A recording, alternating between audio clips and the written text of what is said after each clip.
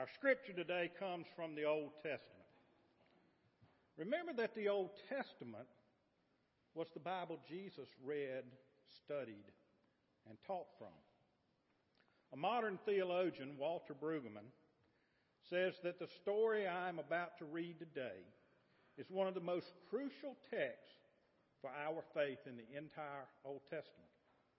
We cannot overestimate the importance of this text, not only for King David and Israel, but for all of mankind, including us. Let us hear God's word from 2 Samuel chapter 7. When the king was settled in his palace and the Lord had given him rest from all his surrounding enemies, the king said to the prophet Nathan, "Look, I am living in a cedar palace, but God's chest is housed in a tent."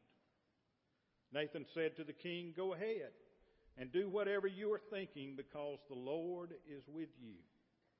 That very night, the Lord's word came to Nathan. "Go to my servant David and tell him, this is what the Lord says. You are not the one to build the temple for me to live in. In fact, I haven't lived in a temple from the day I brought Israel out of Egypt until now. Instead, I've been traveling around in a tent and in a dwelling. Throughout my traveling around with the Israelites, did I ever ask any of Israel's tribal leaders I appointed to shepherd my people, why haven't you built me a cedar temple? So then say this to my servant David. This is what the Lord of heavenly forces says. I took you from the pasture, from following the flock, to be leader over my people Israel. I've been with you wherever you've gone, and I've eliminated all your enemies before you. Now I will make your name great, like the name of the greatest people on earth. I'm going to provide a place for my people Israel and plant them so that they may live there and no longer be disturbed. Cruel people will no longer trouble them as they had been earlier when I appointed leaders over my people Israel. And I will give you rest from all your enemies. And the Lord declares to you that the Lord will make a dynasty for you. When the time comes for you to die and you lie down with your ancestors, I will raise up your descendant, one of your very own children, to succeed you, and I will establish his kingdom. He will build a temple for my name, and I will establish his royal throne forever. I will be a father to him, and he will be a son to me." This is the word of the Lord. Now, most of us are familiar with parts of David's life. We all know about David and Goliath. The majority of us probably know that David wrote a large number of the Psalms we find in the Bible book by that name. Some of us are familiar with other parts of David's story. Picked by Samuel, even though he is the runt of Jesse's family. Being invited to be part of Saul's court. Becoming like a brother to Saul's son Jonathan. And marrying Saul's beautiful daughter Michal. We also recall that David then found himself running and hiding from King Saul as Saul fell into a selfish-driven madness. But David prevailed, and he became the king of all Israel. So at this point in David's story, 2 Samuel 7, things are going pretty good for David. He has defeated the Philistines. He's consolidated his country, bringing north and south together. And he's established a new capital city for the country in Jerusalem. And as Will read from chapter 6 last Sunday, David has just brought the Ark of the Covenant up to Jerusalem with much singing, dancing, and celebration. And then to top it all off, a neighboring king has supplied David with the materials and skilled workers to build a palace made of cedar. A home fit for a king. Because David is a king. But unlike most ancient kings, David is a good king. Remember, David is a man after God's own heart. David is obedient to God.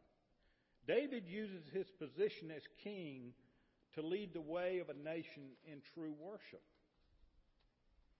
But like Will also talked about last week, as God's children, we are all works in progress. And in this passage, we see something that tells us David's role as the leader of God's chosen people is still a work in progress. You have to remember that's only about 6 miles from Bethlehem, where David grew up as a poor shepherd boy, to Jerusalem, where he is now the undisputed king of Israel and living in a palace of finest cedar. It's only 6 miles, but it took David 20 or so very hard years to make that trip. But he persevered. He persevered through prayer and seeking God's direction for his life. And after all those years of poverty, of trial and uncertainty, danger and hate, he's arrived safe and sound. He's arrived with a sense of God's many blessings on him having been confirmed. God's promises to David in his prayers have been validated and they've come true. He has a beautiful home, peace and security. He can finally rest, catch his breath, and enjoy being the king. So it sounds pretty natural to us that David wanted to do something for God. God's been so good to David. Turnabout's fair play. Plus, David can look out the windows of his great palace and he sees the Ark of the Covenant sitting in an old tent. The Ark of God has been housed in a tent since the Israelites were camped out at the base of Mount Sinai. That's over 500 years before this. And all that time it traveled around with the Israelites in a tent.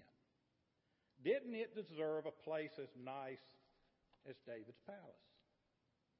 David told Nathan what he wanted to do, build a home for God to put his ark there.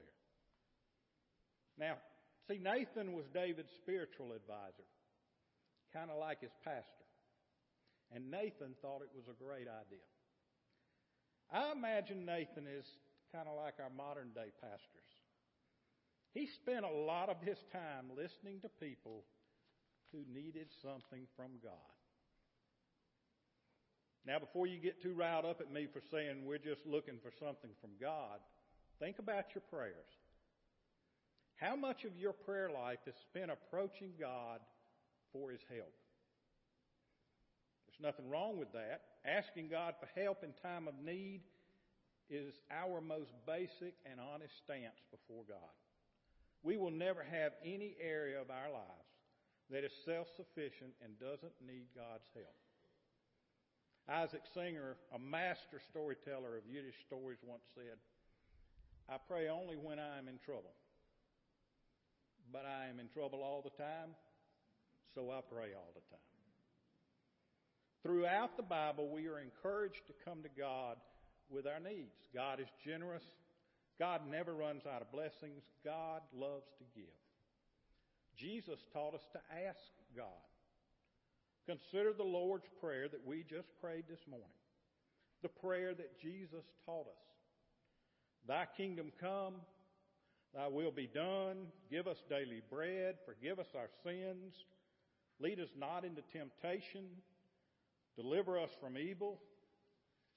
6 petitions to God. There's not a single thank you in the prayer. So now that I've cleared up any misunderstanding of what I just said, let me tell this part of the story again.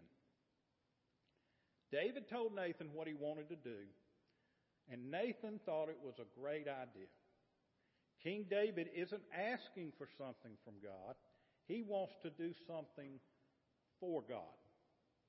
So naturally, Nathan says, "Amen, David, build that temple." But David and Nathan forgot one of the most important ingredients in David's successful journey to get to the throne in Jerusalem: prayer. David and Nathan didn't pray about this. But that night, when the passion of the moment is past, And Nathan is in quiet contemplation, prayer, if you will. God gives Nathan pause. This was one of those times when a grand human plan to do something good was, after a night's prayer, seen as a huge human distraction from what God is doing for us. And that's what Nathan realized that night. God showed Nathan that David's building plan for God would interfere with God's building plans for David and the nation. So Nathan goes back to David in the morning and withdraws the building permit. In essence, putting this story in our modern vernacular, here is what Nathan told David the next day. David, here is what God says about your plans. You want to build me a house. Forget it. I am building the house. In fact, I am building a kingdom. What I am shaping here isn't what you do for me, but what I do through you. I'm not going to let you confuse things by launching into some project of your own, where you fill Jerusalem with the sound of hammers and chisels, workmen shouting, donkeys braying. Before long, everyone is caught up in what you are doing and not attentive to what I am doing. We're dealing with a kingdom here, David, and I, the Lord Almighty, am the building contractor. I've done just fine for hundreds of years without a permanent home.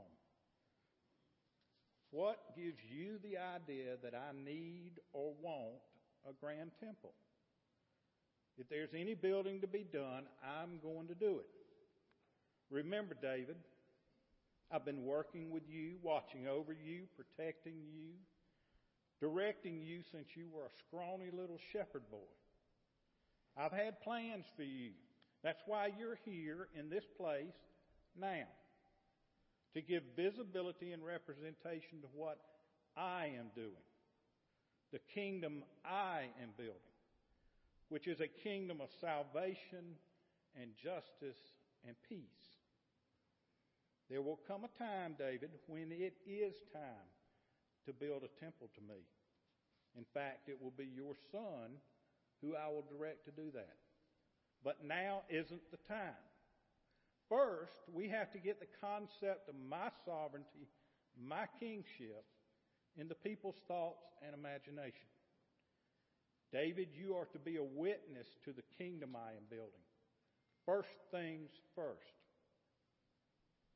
This message that Nathan delivers to David is dominated by a recital of what God has done, what God is doing, and what God will do. God is the first-person subject of 23 verbs in this message, and all these verbs carry the action. David, full of what he was going to do for God, is now subjected to a comprehensive rehearsal of what God has done, is doing, and will do for and in David. What looked yesterday like a bold Davidic enterprise on behalf of God now looks picayune or petty. God tells David no. But then God says, David, I love you so much that I'm going to build a house for you. Not just some temporary structure like this cedar palace, but an eternal house that will never pass away. This passage is what is known by theologians as the Davidic covenant. If you open your hymnal back to our act of praise for today, it's at 807 in the hymnal. That act of praise is from Psalm 89. If you read all of Psalm 89, it reiterates the pledge of God in 2 Samuel 7. Today we sang the second response. But the first response is the response we use at Advent. From Jesse's root a branch will grow. God's covenant shall be fulfilled. Still, on the surface, We don't see anything that tells us that what David wanted to do was wrong. I mean, how could wanting to do something for God be wrong? But I think if you look closer, there are clues. I like the way Eugene Peterson describes what is going on in David's life. He's the translator of the Message Bible. Eugene Peterson writes, I think David is just about to cross a line from being full of God to being full of himself. Outwardly, everything is the same, but David, riding the crest of acclaim, having decisively defeated the opposition, united God's people and captured the allegiance of all Israel and Judah, headed with success, is going to do God a favor. David is now housed better than God. David has achieved a better standard of living than God. And so from David's position of strength, he can now do something significant for God. God's not saying David is being sinful. God is simply redirecting David's plan so that it would be in accordance with God's purpose for him. It's a focus on God and not on David. God says, you're a shepherd, David. That's why I called you. That's what I saw in you. That's what I want you to be doing. You're not a builder of buildings. You're a herder of sheep. You care for them. You go after them. You have a heart for them. That's who you are. That's where I found you. That's why I called you. There's no inference here that the temple should never be built. It's true, God didn't allow David to build the Lord's temple. But we find out elsewhere in the Bible that he was allowed to make preparations for the fulfillment of his dream. In 1 Chronicles, we read that David prepared all the materials necessary for construction of the building. David gave his son Solomon the plans and the instructions necessary to build the temple. So in the end, David was still a part of seeing the dream accomplished. It did not happen as David planned it, but he still got to be a part of God's plan. David's plan was good and noble, but God's plan was bigger and better and focused on God. See, God's greater purpose in the plan for David's life involved the Savior of the world. The temple that Solomon built, it's been gone for thousands of years, but Jesus is still here, and Jesus is still on the throne. Nathan's message to David is a reminder that God's larger purpose isn't always tied to our particular dreams.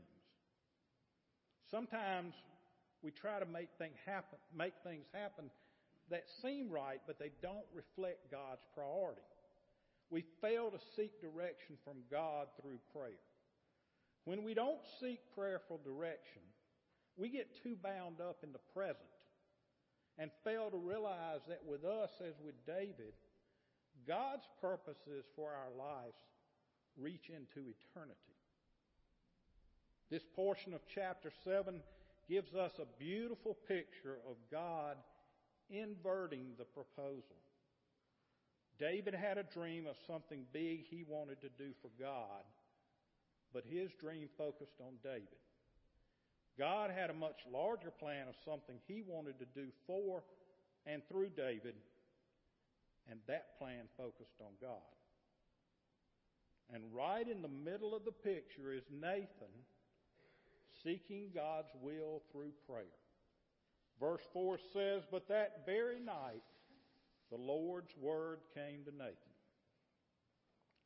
Sometimes we will not see our dreams fulfilled until we are willing to let them go, by being willing to seek God's plan as our own. And we do that through prayer. When that happens, we get to see all our dreams come true. A poem entitled Treasures by Martha Nicholson sums it up best. One by one he took them from me. all the things I valued most. Until I was empty-handed, every glistening toy was lost. And I walked earth's highway grieving in my rags and poverty, till I heard his voice inviting, lift those empty hands to me. So I held my hands toward heaven, and he filled them with a store of his transcendent riches, till they could contain no more. And at last I comprehended with my stupid mind and dull that God could not pour his riches into hands already full. Amen.